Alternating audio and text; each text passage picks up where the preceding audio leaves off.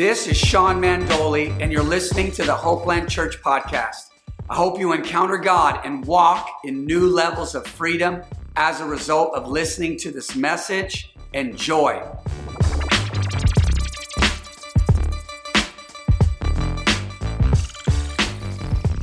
Good morning, good afternoon, good evening. It all depends on when you're jumping on here, but good to be here.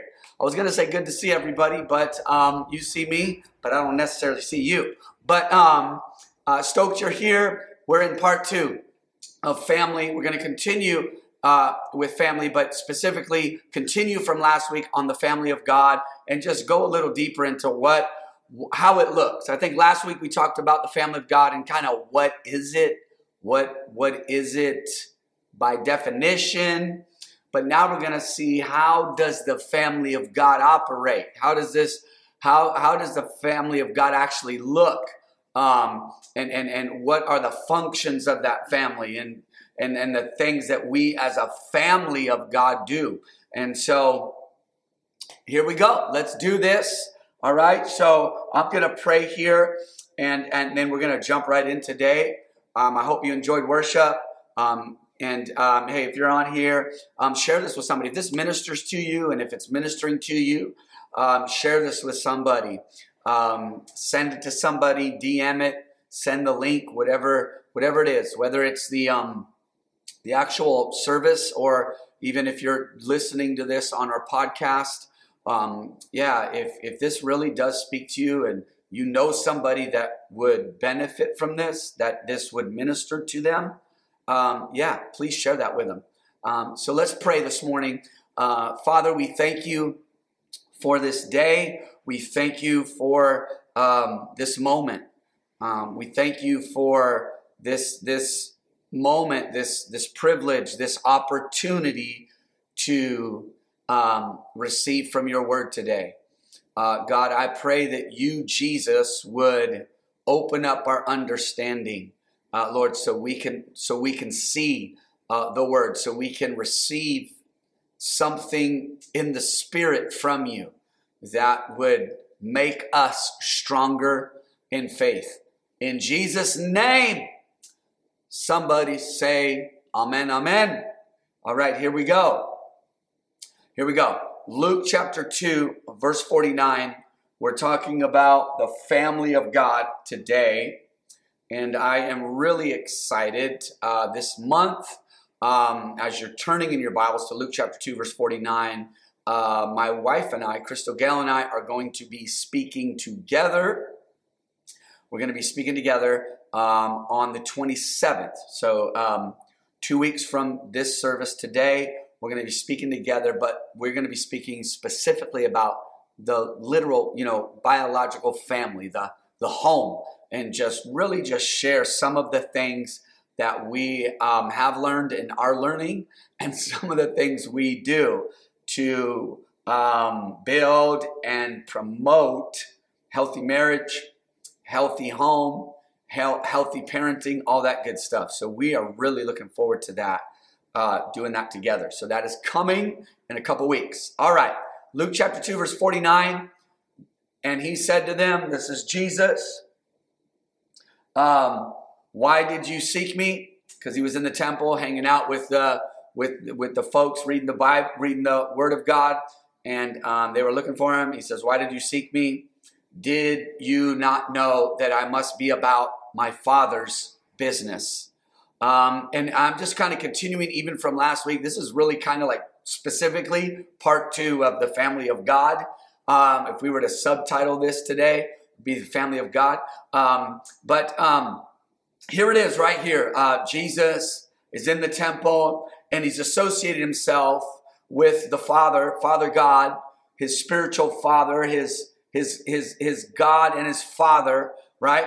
And he's associating that relationship as having some sort of mandate and call. So didn't you know that I must be about my Father's business? So as we dive into this today, and as we kind of unpack the family of God a little bit further, just go a little bit deeper into how we see it working and operating, even in the book of Acts, that with the family of God, we must not lose sight of the fact that we aren't just some family for the sake of family alone. Okay, that we just are connected to one another in Christ, and there it is, right? But with that comes the call to be about the Father's business. That there is this mandate on the family of God in the earth, that we have work to do. We have,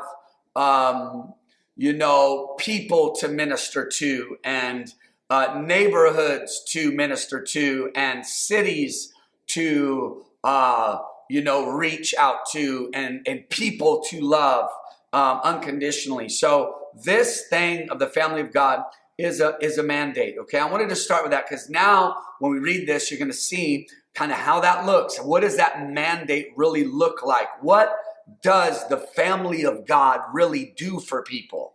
Right? What does Christian community? What does local church community? What does the global church really do? What is that mandate? And I know there's so many elements to this, but we're going to really just uncover just a couple verses in Acts and really talk about that today, okay?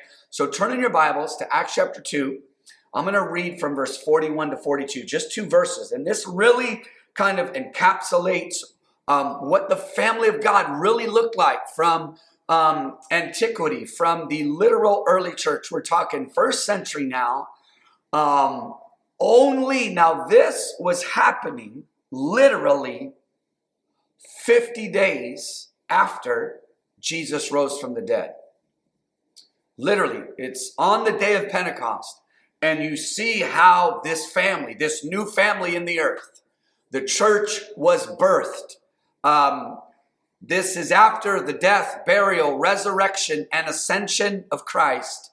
And he sent the Holy Spirit to the 120 people that were waiting in the upper room. They were tarrying and they were waiting to be endued with power from on high. Peter's filled with the Holy Ghost. He stands up and begins to preach. And after this message he preached, the Bible talks specifically and immediately about how this new family is operating. Okay? So here we are. Acts 2, verse 41. Then those who gladly received his word. What word? The word that Peter just preached. Were baptized. I love this. Those, plural. Those. It's plural. It's people. It's not just one person, but it was a people that received the word of God and were immediately baptized. And that day, about 3,000 souls were added to them. And they continued steadfastly in the apostles' doctrine, in fellowship, in the breaking of bread, and in prayers. Okay? And so, man, there's just so much here. I taught a class actually on the book of Acts, and I taught a class on the early church at TCMI, Teen Challenge Ministry Institute. And literally that one study on Acts, which is basically a study of the church, of what does the church really look like, and just that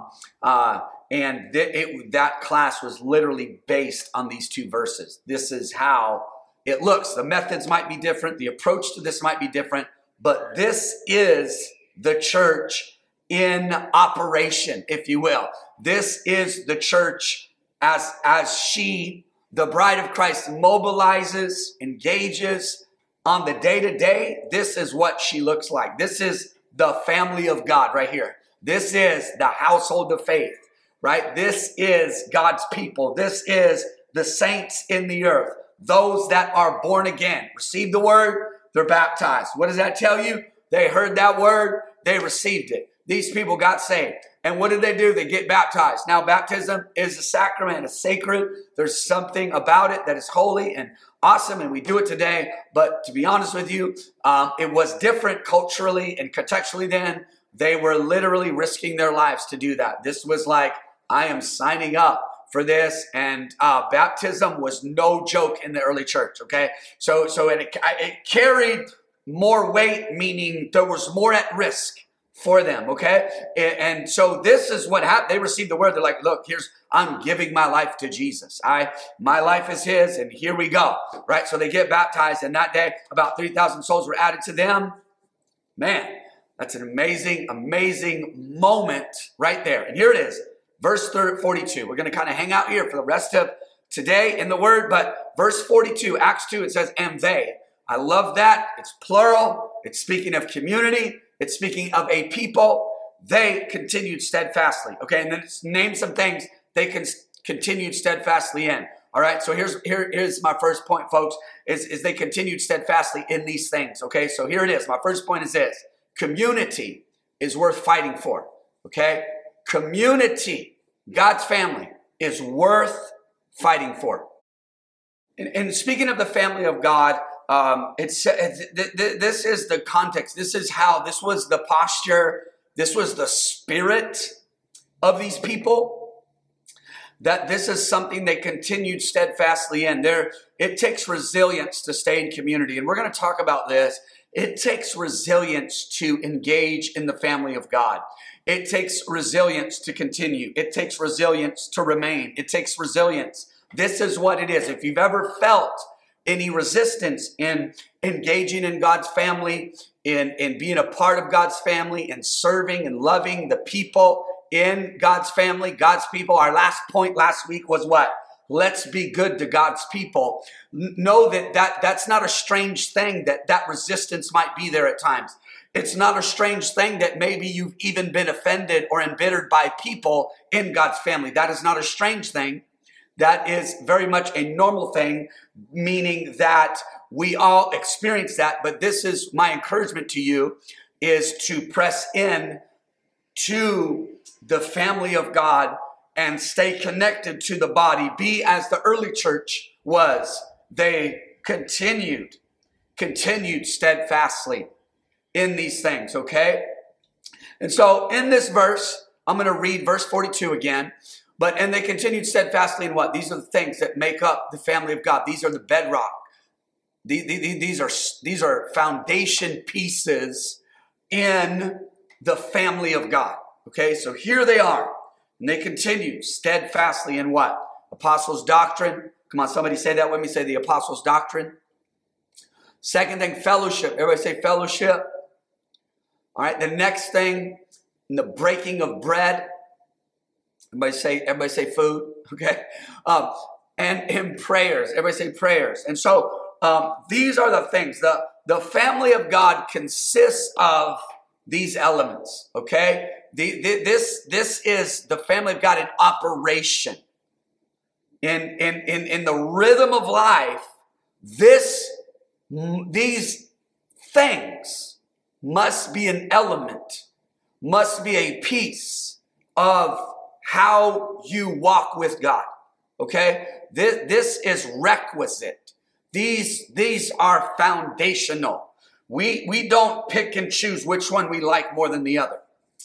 And me as a pastor, if there are any pastors out there listening to this, we don't have the right to pick and choose which ones we want to kind of focus on more, right? This is Christian community right here. Okay, this is it. If any of these are lacking, we need to strengthen those areas. If any of these elements are missing, then spiritual leaders need to make adjustments and make an effort because this is what and who we are in practice. Okay, so here they are, and we're going to talk about these 4 things, but the family of God consists of what? Here they are. I'm going to say them a different way, and then we're going to kind of go through some points here. But the family of God consists of, okay, the first thing here, apostles' doctrine or spiritual authority is there. When you look at Christian community, if Christian community were a box and you open it up, spiritual authority needs to be in there. It's not some loosey-goosey, anything goes kind of thing. There are people called in local church community on different levels or however that community is structured or set up, that there is somebody and people responsible. There is authority. There is, that is a piece, okay? The next thing, fellowship. Like fellowship is in there. We're going to talk about fellowship. If you open the box, Christian community, local church community, we're a box. If you open it, spiritual authority needs to be in there. Fellowship needs to be in there. Okay, this is another piece, the third one, which I really love this. Like God put this right in the middle of all of these very deep, profound spiritual elements. He also put like the breaking of bread. And we're going to read another verse where it talks about that they ate food with gladness. So it's like, so in this is number 3. This is the way I worded it. The practical things of life are enjoyed. That in Christian community, this is part, and we're going to talk more about that. Because it says they broke bread and they ate food with gladness and simplicity of heart. And so there is this thing here. Okay, I don't want to get ahead of myself.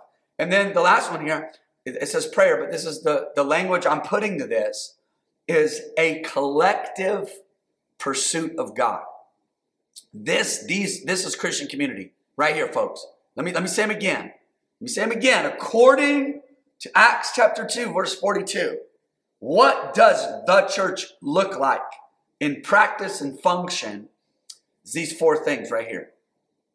Spiritual authority, fellowship, the practical things of life are enjoyed together, and there is a collective pursuit of God. You could read anywhere in Acts, and because the Acts is literally the one narrative we have that has been canonized as the Word of God that tells us how life as a Christ follower in community is done. And you will see these things there. You will see these principles there. And for you and I to grow and develop, this is what it means to be in Christ and to be baptized into the body and to be a part of the household of faith and the family of God. All right. So here's my next point. We're going to talk about each of these one by one. We're going to talk about spiritual authority because it says they continued steadfastly in what? The apostles' doctrine. It doesn't just say the word, although yes, the word. But here, when it's talking about community, because it talks about a bunch of people that heard the word, accepted Christ, got baptized, and then based on their encounter with God, they began to walk in freedom together, walk with God together, and it says that they were continuing steadfastly and submitting to the apostles' doctrine. Or what is that? That is spiritual authority and the teaching of the word of God from somebody that you can say, that is my pastor. Doesn't mean you don't listen to other pastors. Doesn't even mean you aren't a part of the lives of other people outside of that local church. But that these people were like, man, this is who I am listening to. This is my church. That is my pastor. Okay. And so that was there. So here's the next point. Spiritual authority is a blessing. This is part of the family of God. Okay. And I know when we hear the word authority, sometimes it's hard for us to digest. I was abused as a child, and I understand about how authority used their authority to abuse and violate and harm me as a child. So I understand the process of needing to be healed from that. And I was sharing with some friends on this Bible study. I got some friends in the skateboard industry, and we come from the skateboard industry and the world of skateboarding, and I teach once a month at a Bible study that's kind of this gathering of skaters and those in the industry and or just, it's just a community of people that are kind of involved in that world. And I was sharing with them about just the blessing of having pastors in my journey. And just that authority, being under that authority, just, man, and that covering and that prayer, and it's been a blessing to my life. And I mentioned to them, I said, look, the abuse of authority does not take away the need for authority. Okay, somebody might abuse it, but just because somebody abused it doesn't mean I don't need it. Amen? And just because somebody, there is an abuse of power or authority, that doesn't mean that authority itself doesn't mean it's not of God. Authority is of God. And the devil, twists it to harm people, but God uses it to bless people. The purpose of authority in the kingdom and in the house of God is to bless. That's why authority is there. That's why it's there. It's to be a blessing. It's to be a blessing. At the end of the day, spiritual authority from a biblical perspective is always there to be a blessing to those that are in that community. God uses authority to bless. These people got saved. And what did that authority do at that time? Peter was one of them. So he preached to them, but then they came underneath his teaching. They came underneath. It says that they continued steadfastly in the apostles' doctrine. That language is specifying people, like they were submitted in a community where the word of God was taught. It's associating the teaching of the word. And this isn't the only way God teaches us, but it is a way that God teaches us. And it is through spiritual authority, through those that we say, man, that is my pastor. Okay? And so some of the language associated with healthy church leadership is this, is covering, affirmation, challenge, release, activation, and blessing. Once again, guys, spiritual authority is a blessing. Submitting to the word of God through somebody else isn't always easy, but God's intention for it is blessing. I would not be where I'm at if I did not have pastors in my life, especially at the time of when I first got saved. Just that, what I mean by especially then is because I even had friends on this, when I was teaching this Bible study, I was talking just about the blessing of having a pastor and being in community and identifying with that community. And whatever season you're in, like you're in community, you're in the house of God. You're a part of the body. You are engaging with the local body. Like we need the body. We're only a piece. We are only a part. The hand can't say to the foot, I don't need you. We need each other in the body. And my friend asked me, man, Sean, like, we know somewhat about your past, because after I teach, it's kind of, you got to do a little Q&A. And he's like, dude, we know kind of how authority treated you as a child. And then you come from the skateboard world, especially when I was growing up, and just the kind of culture I inherited from them and from that world and passed on to those, that were around me, it's rebellious. It's just, that's what it is. Like anti everything, right? Against the grain, everything, right? And just rebellious. And so he's like, how were you able to just at that age, getting saved even as a teenager and kind of coming underneath your pastors and serving and receiving from them and being blessed by them and sent by them into what you've been called to do? And I'm like, man, that is a good question. And I would say it's two things. One is I encountered Jesus. And so when we come to Jesus, I mean, the language in Scripture that associates salvation, that is associated with salvation, is very strong if you think about it. Romans chapter 10, verse 9 and 10 says, if you confess with your mouth the Lord Jesus, I mean, and believe in your heart that God raised him from the dead, you shall be saved. I mean, the confession of our mouth is very strong and heavy. We're saying Jesus is Lord. We are voicing allegiance to the Lord Jesus. Our confession is we are submitting to the authority of God. I mean, that's what it says. If you confess the Lord Jesus. And so I believe it was the revelation of Jesus and that, wow, I am now under his lordship. But I would say and so that started it, because then I start to see how this applies to submitting to one another in the fear of the Lord, as the word says.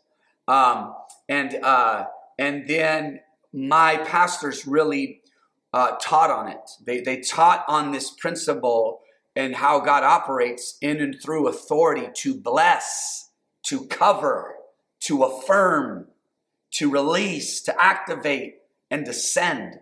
And I experienced all that. Okay? And so here, I just want to pull some verses here that you see how authority and family are one and the same in the kingdom. That they're one and the same. The authority in the kingdom of God is not a dictator. It's not a power-hungry thing. It's not a domineering thing at all. Because the language of authority in the Word of God, when you speak of Christian community, it's directly, and it is confirmed multiple times in the Scripture, the language of authority in the Scripture is associated with the language of family. Okay? So let's look at this. All right? So 1 Thessalonians chapter 2, verse 10 to 12. And as you're turning there, 1 Thessalonians chapter 2, 10 to 12. I'm telling you guys, if you get this, this is a biblical principle. This is a kingdom principle. There is power in being connected and a part of community. And when you are, there is a blessing in being connected to some sort of spiritual authority. Okay, this is how God works, how God blesses. It's not always easy. And I've had my challenging moments of being under authority.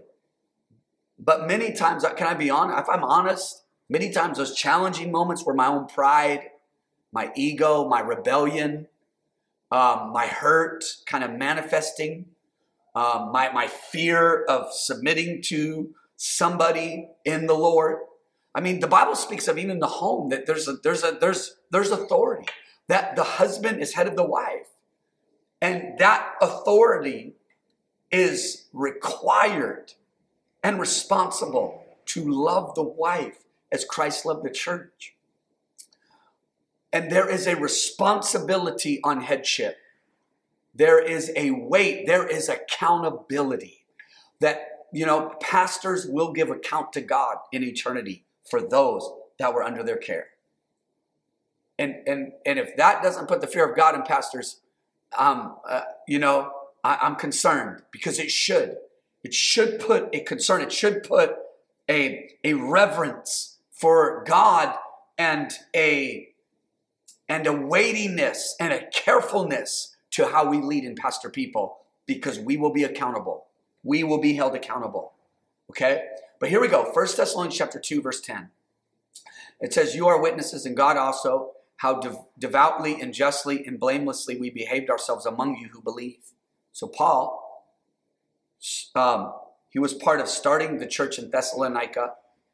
He's now writing a letter because he was there and the persecution happened and he had to kind of dip out.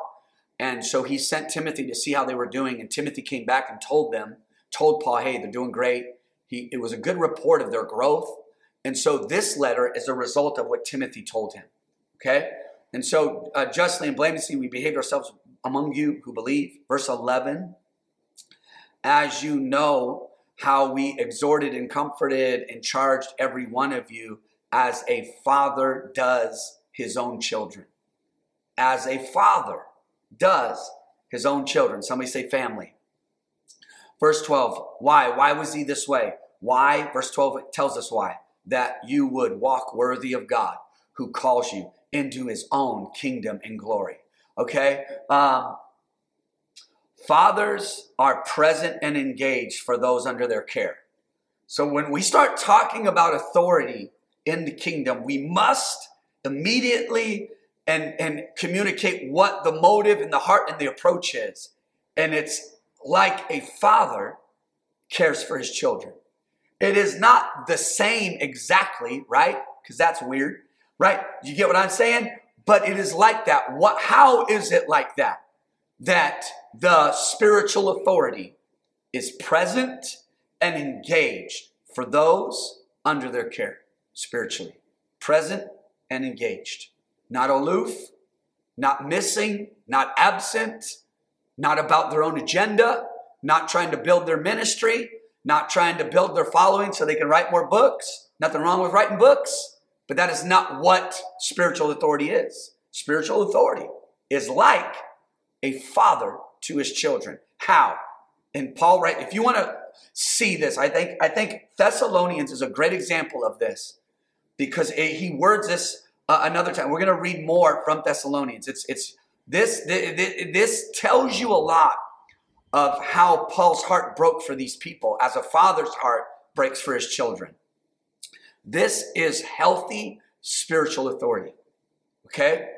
And so here it is. What's another way? Like, how is this like a father? Because, I mean, he says it here that verse 11, 1 Thessalonians 2:11, as you know how we exhorted, comforted, and charged every one of you, as a father does his own children. Fathers are present and engaged for those under their care. So here's another one that's just a practical way of seeing how does this correlate, Pastor Sean? Apostle, father, pastor, father. How's that really work? How do we look at the biological family and we kind of relate that to the spiritual family? It's at the core of a father's heart. Okay, I got 3 kids, biological. But at the core of a father's heart is this: I am here for you. Okay, like that there it is. Okay, I know that sounds basic, but that is what pastoring is. That is what authority is. I am here for you. Okay, and here's another way to word it. What I do, think about a father now. What a father does in the rhythm of his life. And if he were to look at his children and they say, like, what does a father do? Here it is. What I do is for you. It's what it is. It's what it is, okay? Here, another correlation here in the Word of God is Paul called both. Now, these aren't biological sons. He called Timothy and Titus sons in the faith. Okay? Called them sons. Sons in the faith. Okay? Now, let's turn to another verse here. 1 Corinthians chapter 4, verse 15. Let's look at this once again.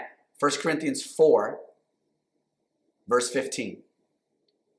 And it reads, for though you might have 10,000 instructors in Christ, yet you do not have many fathers. For in Christ Jesus I've begotten you through the gospel. Okay, why don't you have many fathers? Because it costs more to be a father than a teacher. Somebody say amen. Fathers don't live for themselves. That's what this is. True, healthy, biblical spiritual authority. It is men and women in positions of authority that are there not for themselves. They're not there for themselves. They're not there for themselves. This is true calling from God to lead in Christian community is self-denial. That's a father, okay? I got 3 kids. And so my wife and I would tell you, you know, when you start having kids, your life is no longer your own, right? It's not about you. And so why are spiritual fathers rare?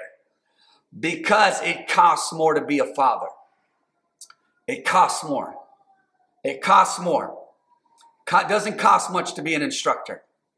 Okay? He's like, man, you got 10,000 people that are going to teach you something, but you ain't got many fathers that are willing to lay down their life for you. And that Jesus models this, right? He says the good shepherd what? Lays down his life for the sheep.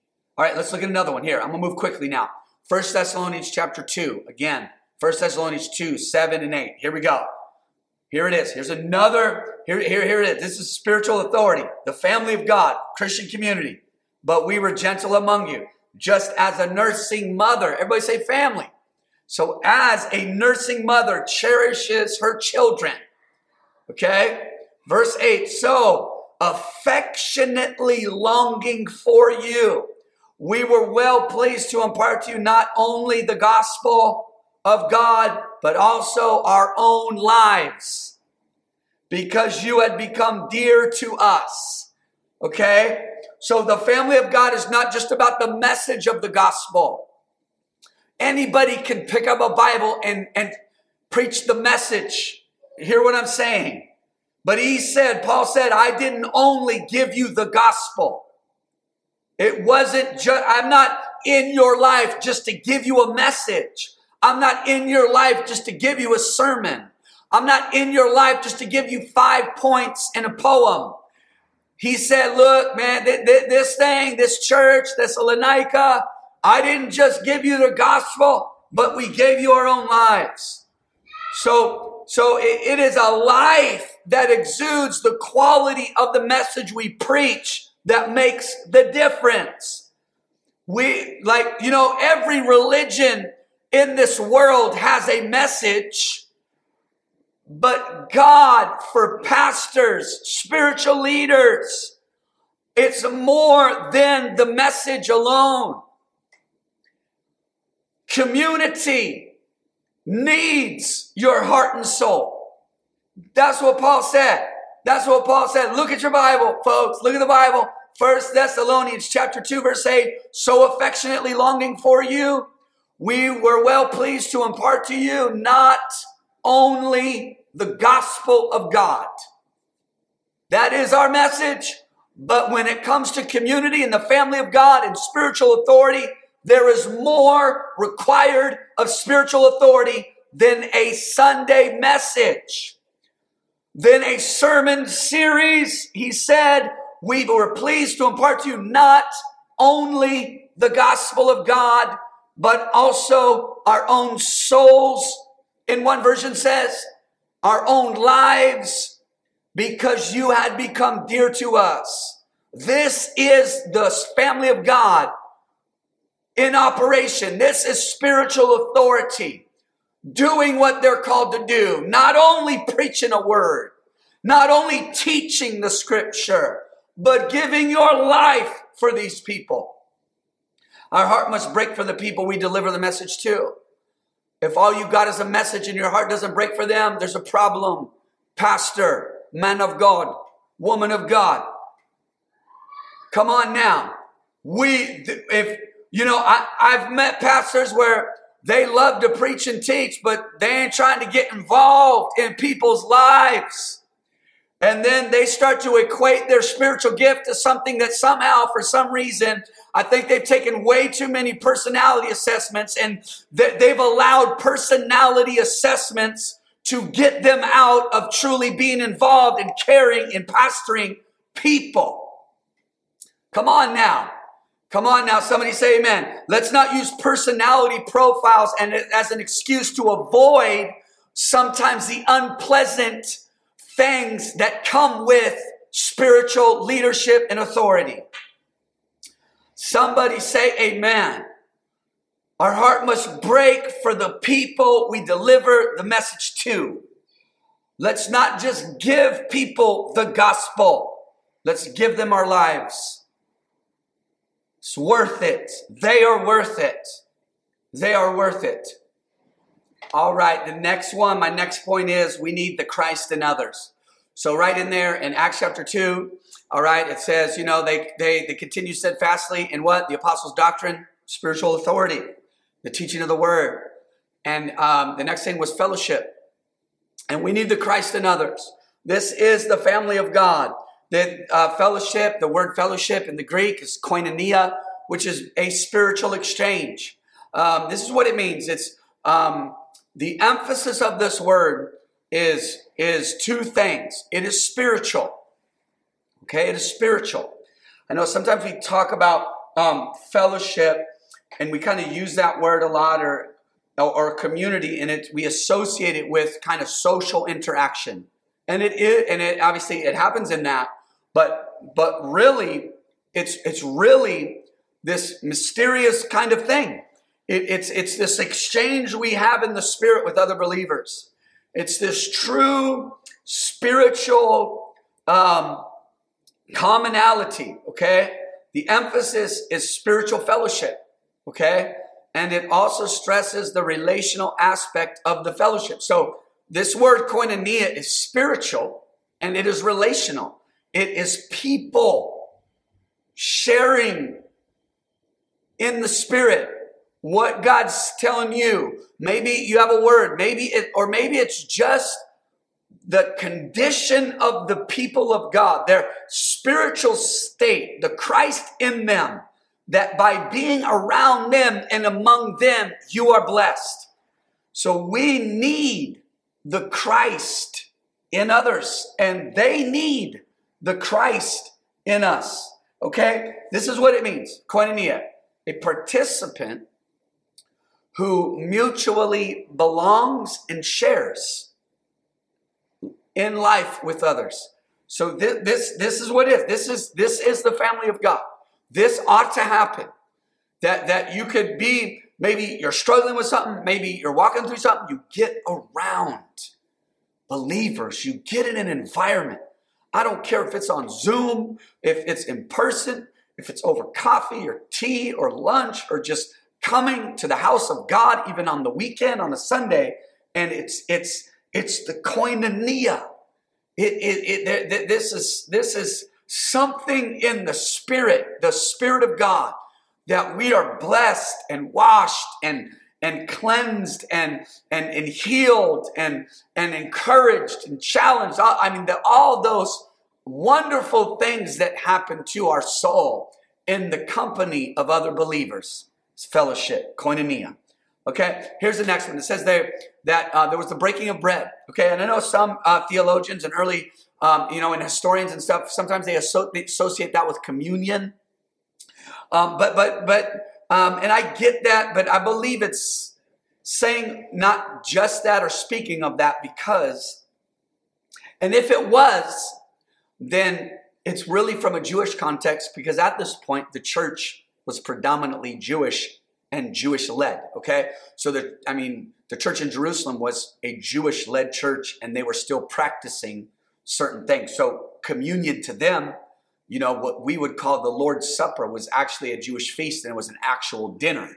So if that's what they were talking about, it was a literal dinner with food. Okay, so but look at Acts chapter 2 verse 46. It just kind of goes along with this. Later on in Acts 2, it says, so continuing daily with one accord in the temple and breaking bread from house to house. Look at this. They ate their food with gladness and simplicity of heart. So here's the next point once again, is that life is meant to be enjoyed. Life is meant to be enjoyed. And I believe sometimes we miss this. Sometimes people get into God, they start following the Lord, and everything around the corner is some kind of demon trying to attack them. Every moment is some super intense cause. Everything is just over the top. They over spiritualize everything. And I believe in some ways it's in innocence and ignorance. But in the early church, you see that there were these deep, profound spiritual things happening. But in the midst of all of this, that these people were able to kick it, eat some food, and enjoy one another's company. And this is important, that life is meant to be enjoyed.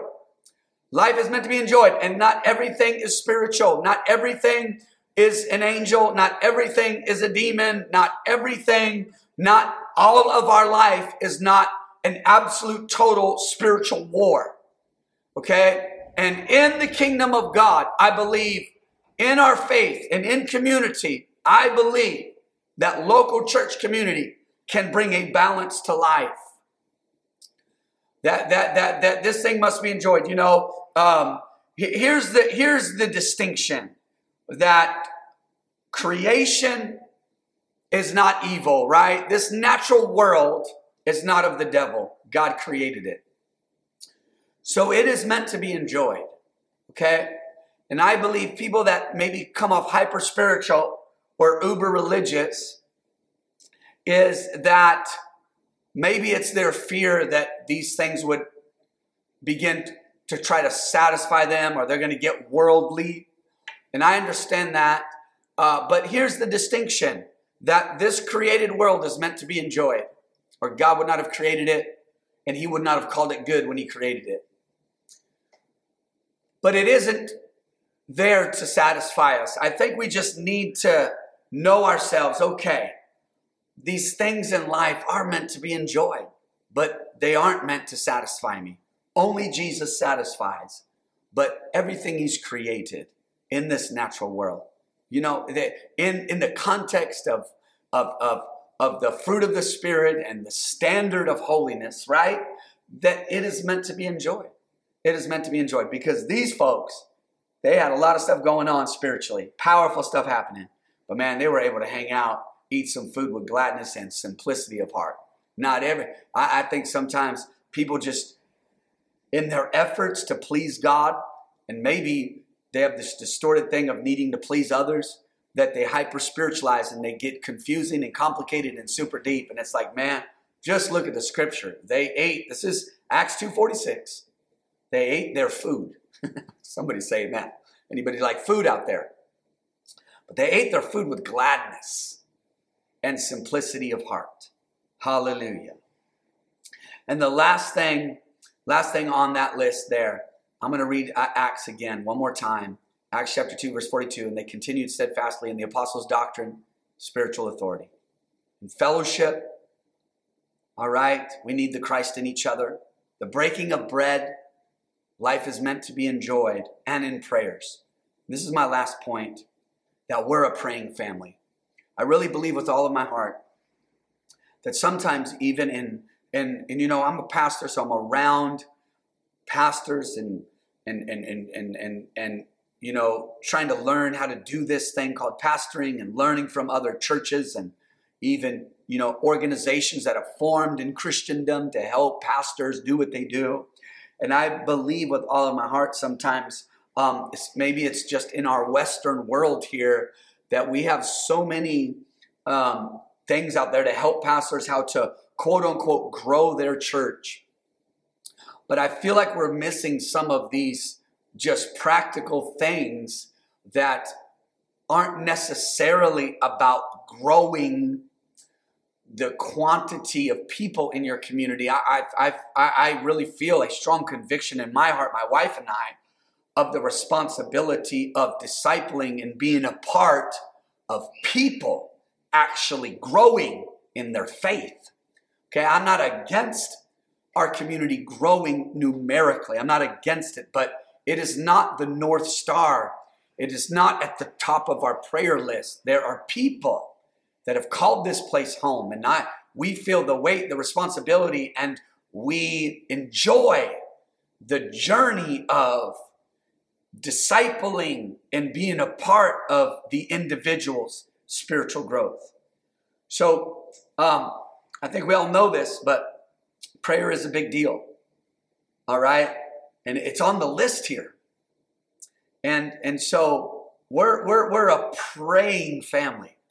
Okay? The house of God ought to be a place that people pray and they learn how to pray. And they learn how to pray. That is the family of God. That when people come in, this might all be new. But man, that they ought to learn how to pray. Christian community ought to be a place where you learn how to pray.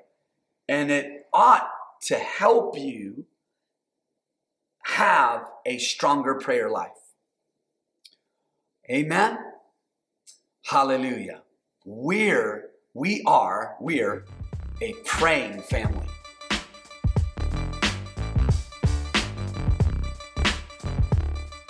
I hope you enjoyed the message.